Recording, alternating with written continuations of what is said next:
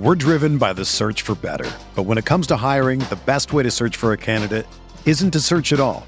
Don't search, match with Indeed.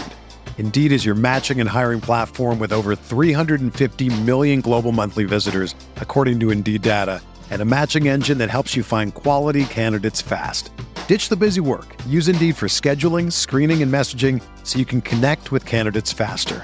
Leveraging over 140 million qualifications and preferences every day, Indeed's matching engine is constantly learning from your preferences, so the more you use Indeed, the better it gets. Join more than 3.5 million businesses worldwide that use Indeed to hire great talent fast. And listeners of this show will get a $75 sponsored job credit to get your jobs more visibility at Indeed.com/Blue Wire. Just go to Indeed.com/Blue Wire right now and support our show by saying that you heard about Indeed on this podcast. That's Indeed.com/Blue Wire. Terms and conditions apply. Need to hire? You need Indeed. Oregon fans, what's going on? How we doing? Thanks for tuning in to another episode of the Ducks Dish podcast. It is Sunday, November 20th, 2022. And boy, do we have a game to talk about today. Oregon guts out a 20-17 win over the Utah Utes at home in Eugene at Autzen Stadium. A huge bounce back win for the Ducks after losing last week's rivalry game to the Washington Huskies. We have so many storylines that we can get into and that we're going to get into in today's episode of the podcast. Glad to have you guys here. Before we get into the show, quick reminder, if you guys are here in the live stream on YouTube, youtube.com/Oregon Football Max Torres is where you can always find us. Go on over to the live chat and leave me a comment or ask me a question. Want to know what you guys think about this Oregon football team and what your thoughts are on that crazy game that we watched unfold, Pac-12 After Dark in its purest form. And then another reminder, make sure you guys log in with me on social media. Best way to find me is on Twitter at mtorresports. And then go ahead, do me a favor, like the video and hit the subscribe button. That is a tremendous help to what I'm doing, trying to grow the community and cover the Oregon Ducks on the recruiting trail. And of course, on the gridiron with the football team and even doing some hoops as well. But with all that said, let's get into it, everyone. Oregon guts out a 20-17 win over the Utah Utes. And man, it was an absolutely insane game. Obviously, the biggest storyline heading into that game was, is Bo Nix going to be able to play? Is Bo Nix going to be healthy? He was out there, went through pregame warmups. Was a true game time decision. I think he said after the game that was the first time he'd ever been a part of a true game time decision in his football career, and he just handled himself with so much grace after that win. It's really hard not to root for Bo Nix. Super great kid, and just really fun to watch him play. But that was obviously the biggest storyline heading into this game. And then after the game, he was also talking about how kind of throughout the week he was really kind of ebbs and flows. I think I can do this. And then there were other times when he was saying, you know what, I don't even think I can hardly walk. I don't know how I'm going to play a football game if I can barely even walk. So it was really up and down. And then Dante Thornton and a couple other Oregon teammates were saying that after the game that they didn't know throughout the week if Nix was going to be able to go against the Utes. But obviously they're super happy that he was able to go because we know how close of a game this one was for Oregon. Ty Thompson also had a role in Bo Nix's performance tonight. I thought that was a really interesting tidbit from Bo Nix's post-game press conference. He was talking about how, hey, everyone was focusing on me, and, obviously my availability for this game was huge and super important, but Ty Thompson helped me more than anybody else because Nix had limited reps in practice, is what he and Dan Lanning were saying. And he had to take a lot of mental reps, and he was, checking with Ty Thompson, asking him, what are you seeing here? What's the check here? Kind of just picking his brain and helping him get a better feel for what he might face come Saturday against the Utes when the defense comes out. So I thought that was a really interesting to hear from Bo Nix. But let's talk a little bit about the on-field product in this game and kind of what really happened. Obviously, Bo Nix, he plays, and it didn't take too long for you to realize that this guy's definitely not 100%. I mean, we couldn't really tell how limited he was last week against Washington when he came back late in that game, but watching this game against Utah early on, it was pretty easy to tell Bo Nix was limited. They weren't really running him. He was relatively stagnant in the pocket with his footwork. You definitely held your breath a little bit on the few times that the pocket collapsed. He only got sacked once, so that was obviously a good development for Oregon, that they only allowed Utah to get home once. But I think Bo's limited mobility really coincides with another major offensive storyline from this game.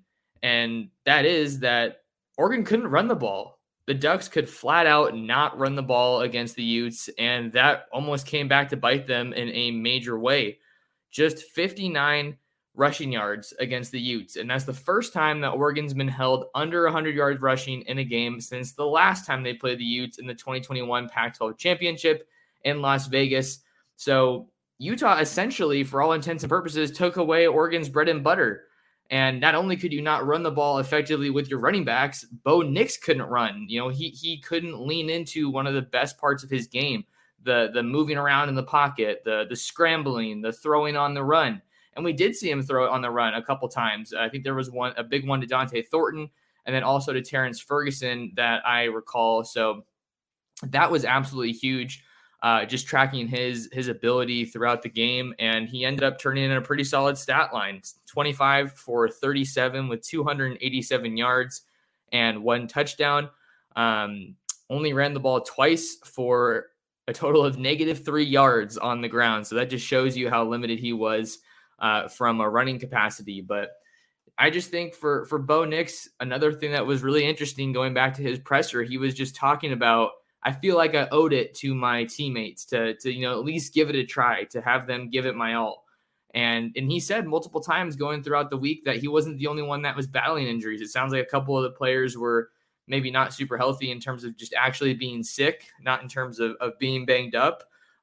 So Bo Nix wasn't even the only injury storyline that we were monitoring heading into this game. Alex Forsyth looked like he was in full pads and going through I don't know if he went through warmups, but he was in full pads before the game. And then the game starts and he's not able to go. So Ryan Walk has to shift over to center.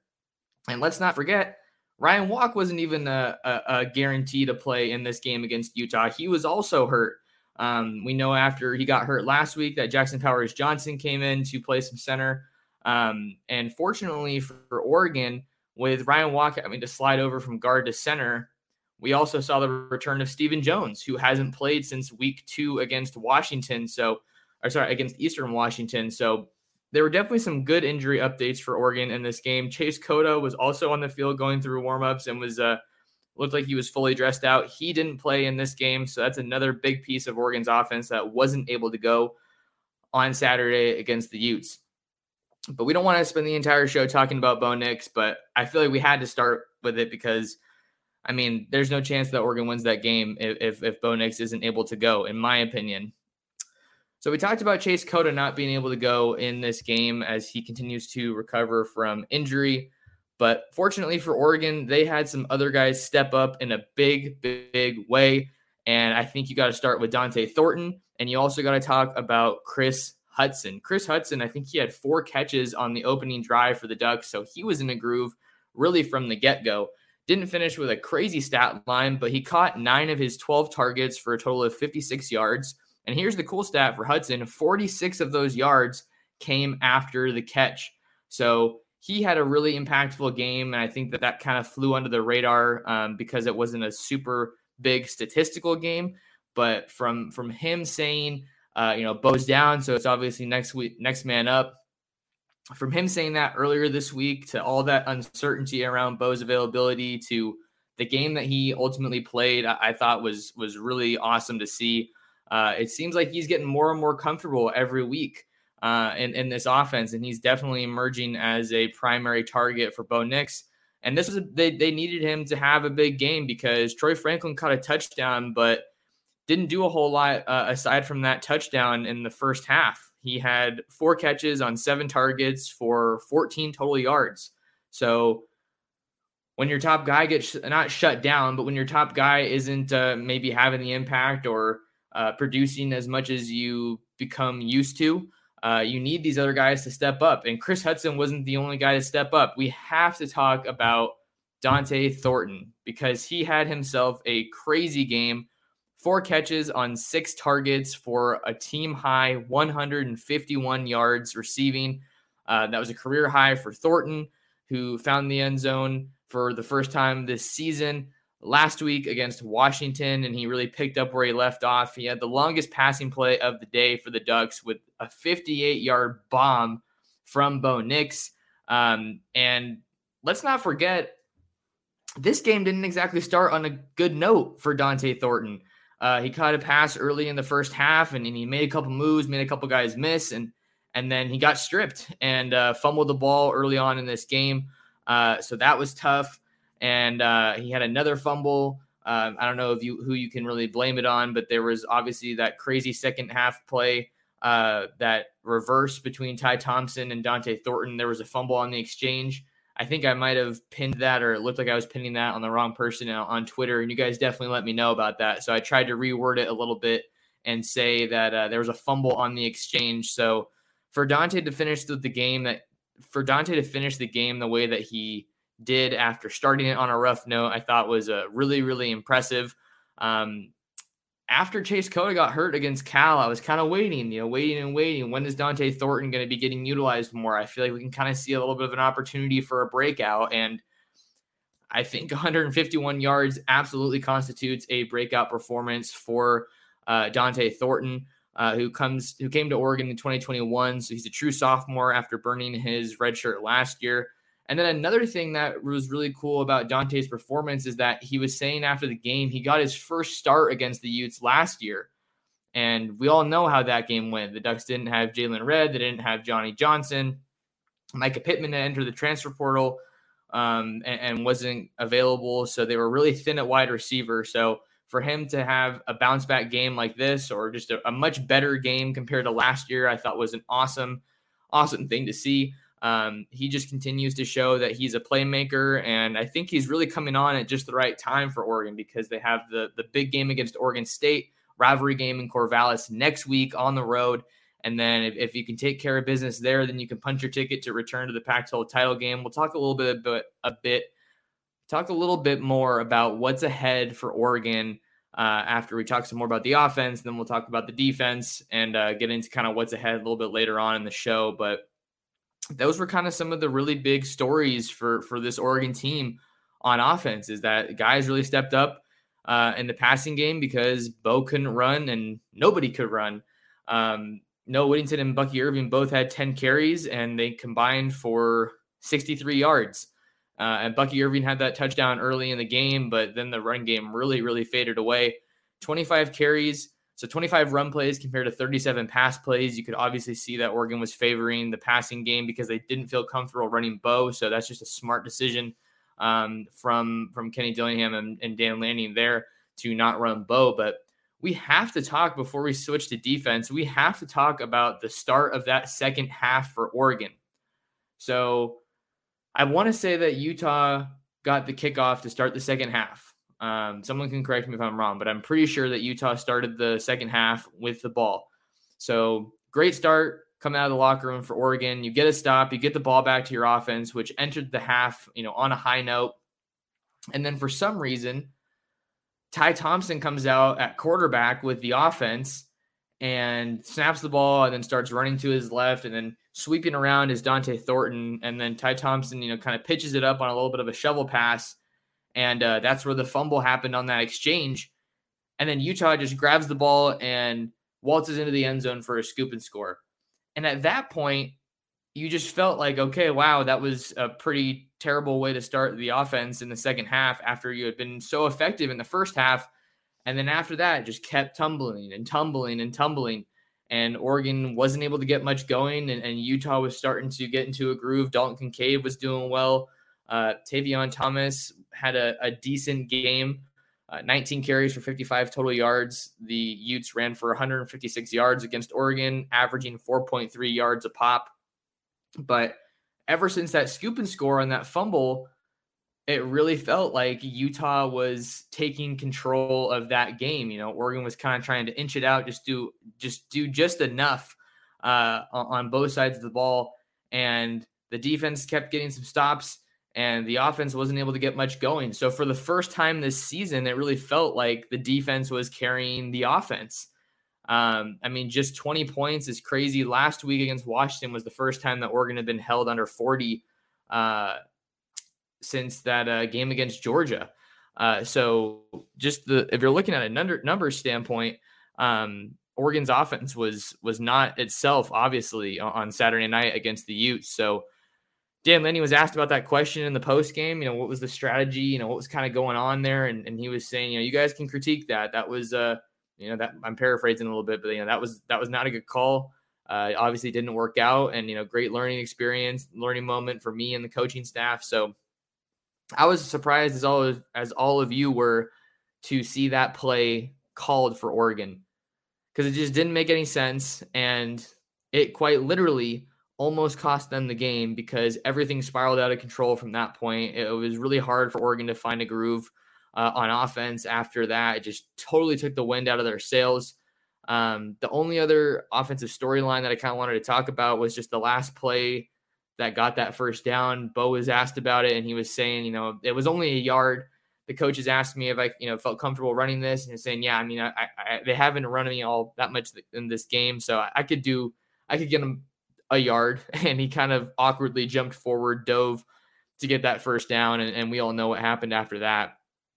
So the story with Oregon's offense against Utah was Bo Nix battling adversity, just being an absolute gamer. We already knew that he was like that, but to see him play the way he did against the Utes was phenomenal. Run game got shut down for the most part, and we saw guys like Dante Thornton, Chris Hudson, and Troy Franklin all step up to deliver in this game. And now we got to talk a little bit about the defense, because, man, this was like the best game that Oregon's defense has played all year.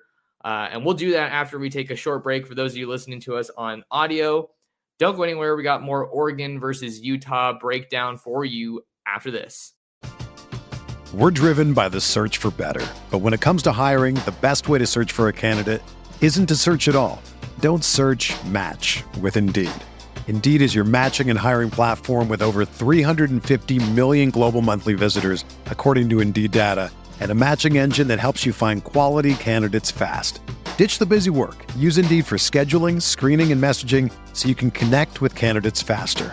Leveraging over 140 million qualifications and preferences every day, Indeed's matching engine is constantly learning from your preferences, so the more you use Indeed, the better it gets.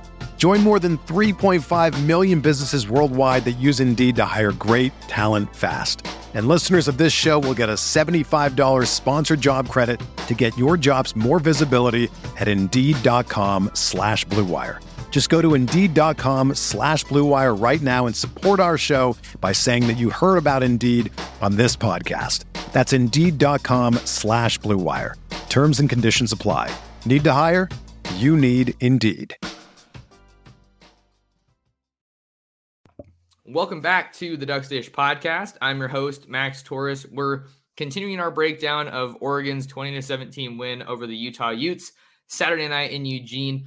Ducks moved to 9-2, and they're still in the race for the Pac-12 title and trying to make a Rose Bowl game. But let's talk about the defense, because we have a lot to get into here. Just some of the standout performances. You obviously have to highlight Bennett Williams. 14 total tackles and 2 interceptions in this game were absolutely huge. The first interception was definitely an interesting one, because it looked like when that one got batted by the line of scrimmage by Jordan Riley and went up in the air, you could see Justin Flo just taking out Dalton Kincaid, which basically got rid of any receiving threat for Utah in the area, and that was kind of handed to Bennett at that point. But great play by him. 14 total tackles, 7 solo, half a tackle for loss. and 2 interceptions to lead the way for Oregon. Noah Sewell and Mace Funa both had 8 total tackles, and Noah Sewell had 2 tackles for loss. He was doing a really good job defending the run. Like I said, Oregon did a pretty good job defending the run in this game, surrendering just 156 rushing yards. But for Bennett Williams to bounce back the way he did in this game against Utah, I thought was really the defensive storyline. There were a lot of standout performances, but Bennett Williams is going to get highlighted because this game, he had 3 turnovers by both teams. So the turnovers are obviously going to dictate a lot of what the outcome is in this game, but he got burned and took, maybe he didn't get burned, but he took the wrong route, kind of a defensive collapse, defensive miscue against Washington on that Taj Davis touchdown that would tie the game. And then the Huskies would ultimately kick a field goal to win the game. But this was a big opportunity for Bennett to bounce back. And really this whole defense, after how they played last year against the Utes in both of these games, to also have to overcome Jamal Hill getting ejected. That was another thing that was a bit of a shocker, to see Oregon just continue to have to battle against these targeting calls. And then I'm sure we'll talk to Dan tomorrow on Monday, and they'll finally win one of these targeting appeals. But that was or maybe no, they don't have to do that because Jamal Hill got ejected in the first half, so I don't think he's going to be missing any time against Oregon State. So I guess that's maybe a silver lining here. But you wanted to have Jamal Hill. He's one of your bigger safeties, one of your better defensive backs, a guy whose play style and frame, I think, really kind of fits what you want from a defender who's going to be helping you slow down the tight ends. And Utah's tight ends are among the best in the country. Brent Keithy is banged up, so it was just Dalton Kincaid that they really had to focus on in this game.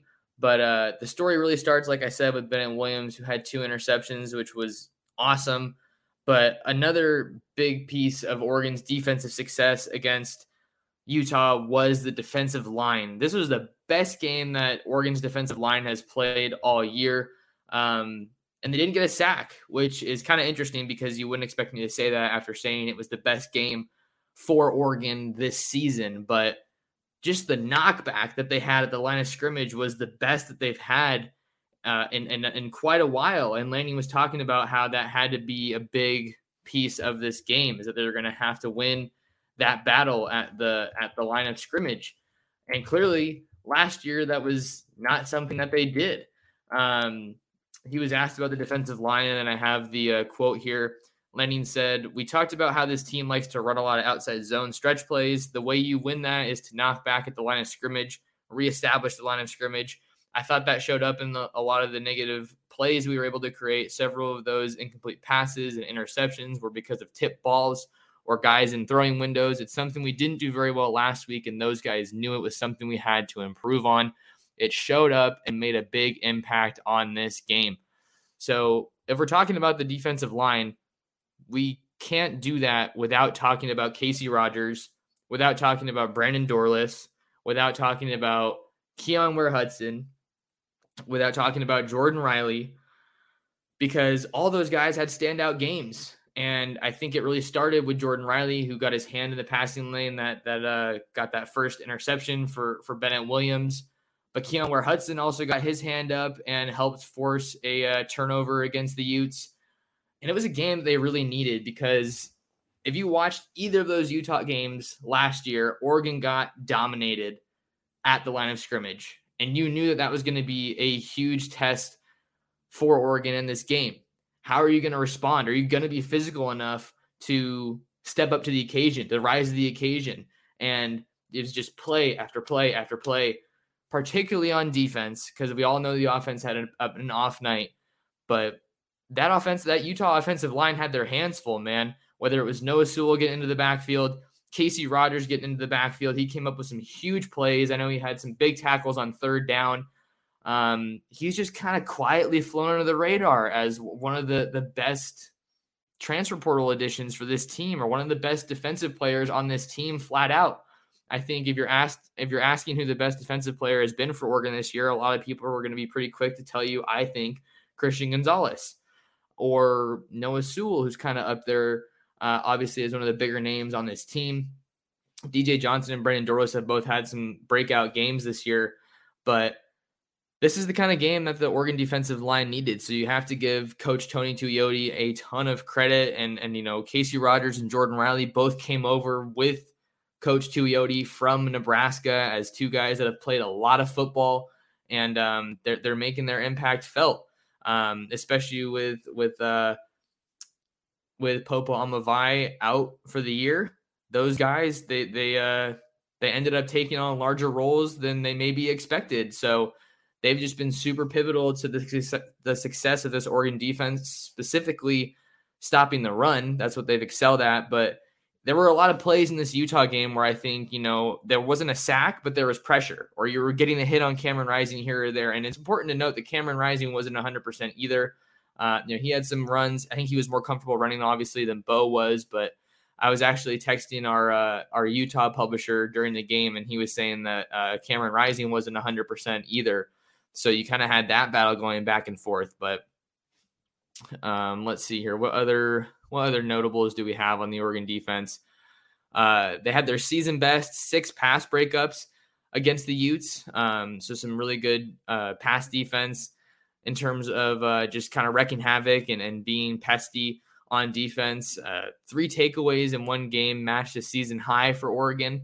And then 3 points allowed in the first half equaled the season low allowed in an opening half. The only other performance there, you had them, the Ducks, allowing 3 first half points against Stanford.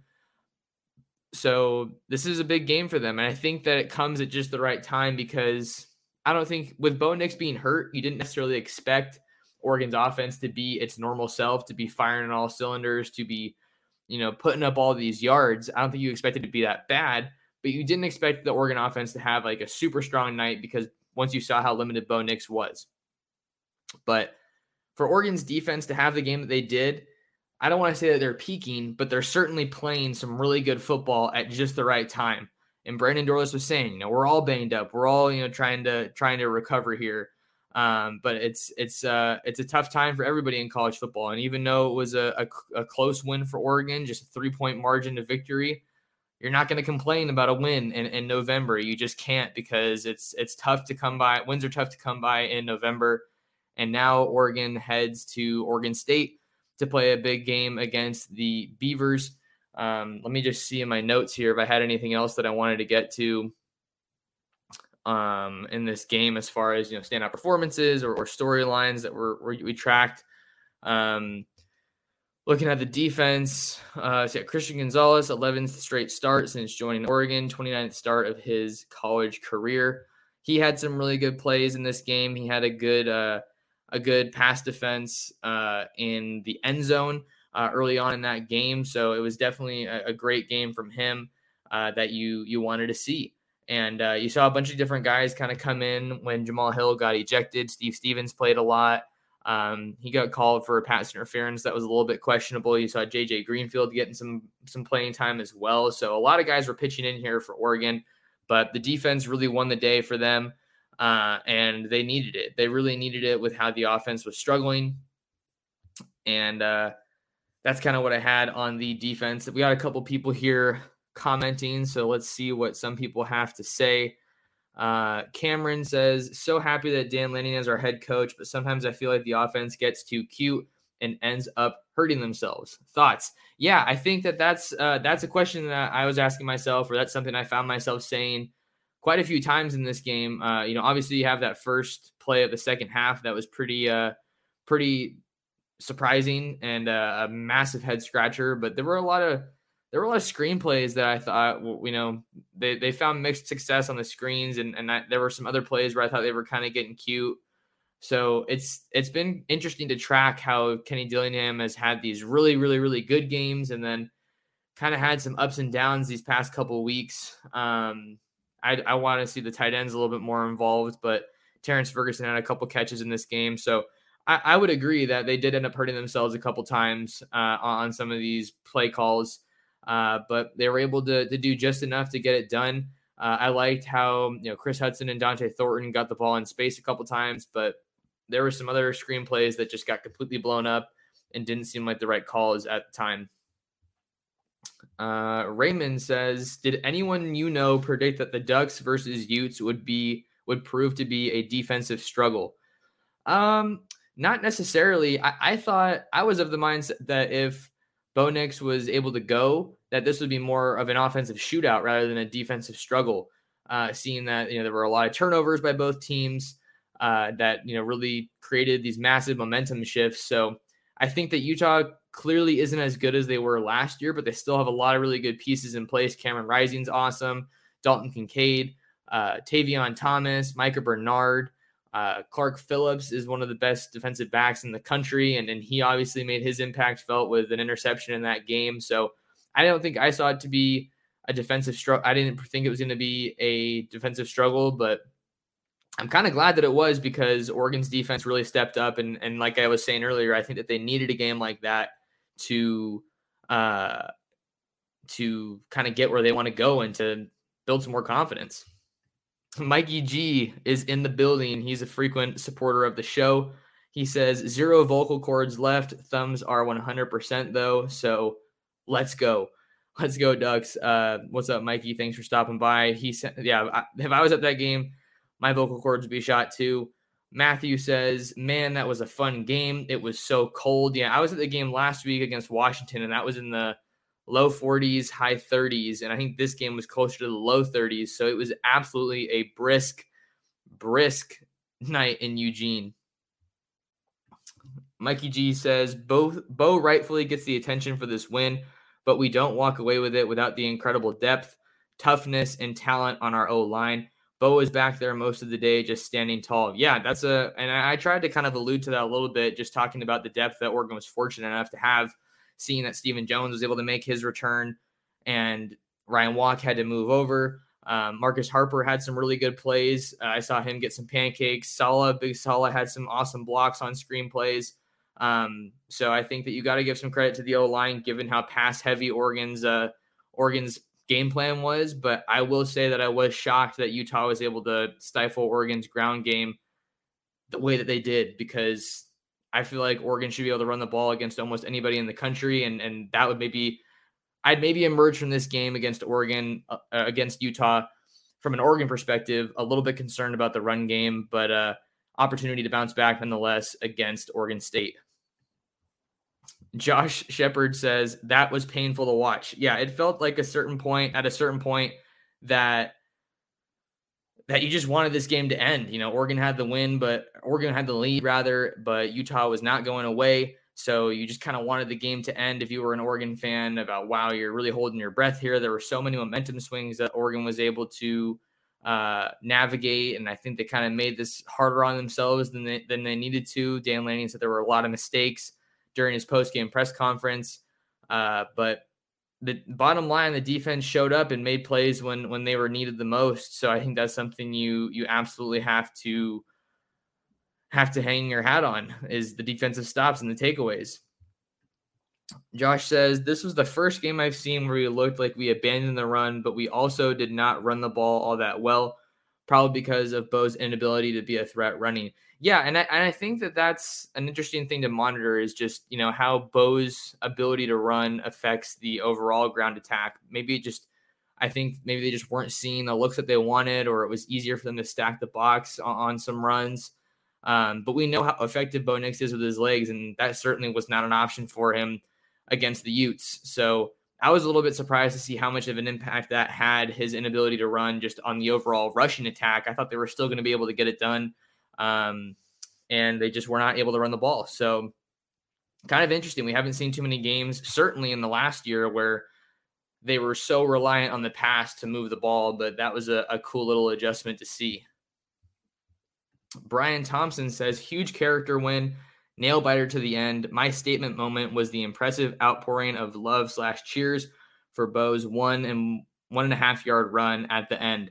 Yeah, and I saw a video, someone sent it to me on Twitter, where Bo was just on the sideline, just leading the Oregon offense and talking to Dante Thornton, talking to some of the linemen. And I thought it was just an awesome moment where we got to see Bo Nix's leadership showcased. And we talked about how he was just willing to run for, hey, we got to put this game away. We got to get this first down. Utah's out of timeout. So he was willing to put his body on the line and get that yard and a half that they needed to win. So just a great play by Bo Nix and a big character win, like you said here, for Oregon heading into this Oregon State game. Ram Spencer says both Washington and Oregon have a challenging rival game to see who makes it to the Pac-12 championship. I wish there was an extra week before that championship game, though. And then another comment says, not even close. Which quarterback had less mobility, though? Yeah, so now that we're looking ahead to next week, Oregon hits the road to Corvallis to play Oregon State. Oregon State's coming off a commanding win over the Arizona State Sun Devils. They were on the road in Tempe yesterday to get that win. So Oregon's definitely battle-tested. I don't think you're as worried about Oregon State as you are about Utah and Washington, but with everything that's on the line here, Oregon wins, and they punch their ticket to go back to Vegas. If they don't win, then they have to hope that a couple other things fall in their favor. But just been really interesting to see how this season has unfolded and how these big games are going to have such an impact. But the Ducks still have the conference championship in their what's the word I'm looking for? In their sights. They have their sights set on that and can maybe go back to the Rose Bowl. So I think that just Dan Lanning's done an awesome job in this first year at Oregon. I think that's a whole nother show, but it was just a win that Oregon desperately needed. I think once the way you lose that Washington game, the fact that it erases your playoff chances was just brutal. And after that fumble in the second half to start the second half, you just kind of felt like, oh man, is it going to come off? Are the wheels going to come off? We're going to go off the rails here. And they were able to bounce back and get the win. And that's really all that matters. So huge win for Oregon. And it was definitely one that they needed. All right. What else do we have here? Brian says, a little worried about the short turnaround to a championship game if we get there, since USC gets a cupcake in Notre Dame, LOL. Yeah, I don't know. I think that's USC gets to just kind of go to the conference championship game with the way that their schedule is shaking out. They got a huge win over UCLA last night, which is really their first notable win of the year because they didn't play anybody notable in the non-conference. But I don't know. Notre Dame obviously isn't having the season that they expected or that they hoped for under Marcus Freeman, but they're surprising some people. They have that win over Clemson. That's obviously their biggest win of the year. So maybe they're going to try to surprise some people and shock some people when they play against USC this season, next week. That's a home game for the Trojans. So that helps them obviously, but we'll have to see if Notre Dame can, this will be a little bit of a Super Bowl for them, I think. Like I was saying, with the season not going the way that they wanted it to, I think if you're Notre Dame going into this game, you're saying, hey, this is kind of a big opportunity for us to cause some chaos. And that's certainly what they're going to want to do against USC. But I think that Oregon and USC have kind of been on this collision course in the Pac-12 championship for most of the year. You got Dan Lanning and Lincoln Riley, both new head coaches at their respective spots, and I'd be very much here for it. If Oregon is able to make the Pac-12 title game, I'm hoping to be able to throw some travel plans together and make the trip out to Vegas. That would be awesome. But we will have to see, and that's why we got to follow this team. But that'll do it for us here on this episode of the Ducks Dish Podcast. Thank you guys so much for tuning in. Reminder to like the video and subscribe to my YouTube channel. Head on over to ducksdigest.com for the latest and greatest in Oregon football recruiting. We were talking about how Oregon's 5-star quarterback commit, Dante Moore, reaffirmed his commitment to the Ducks. I got a couple of big recruiting updates with some big 2024 targets and going to start doing some digging on 2023s. Roderick Pleasant was on campus this weekend. Dalen Austin, as you guys know, is a recruit that I've covered quite a bit here. It's going to be an interesting finish for Oregon and Dan Lanning as the early signing period nears. I also have a recent episode where I talked to George Silva, Oregon's 2023 offensive line commit out of Fullerton College. So go give that a listen if you haven't already. But we're going to turn the page now and start looking into Oregon's regular season finale against the Oregon State Beavers. and we're going to continue tracking all the latest recruiting info on the Ducks. But until next time, thank you so much for listening to another episode of the Ducks Dish Podcast. I'm your host, Max Torres, and we will catch you guys in the next episode.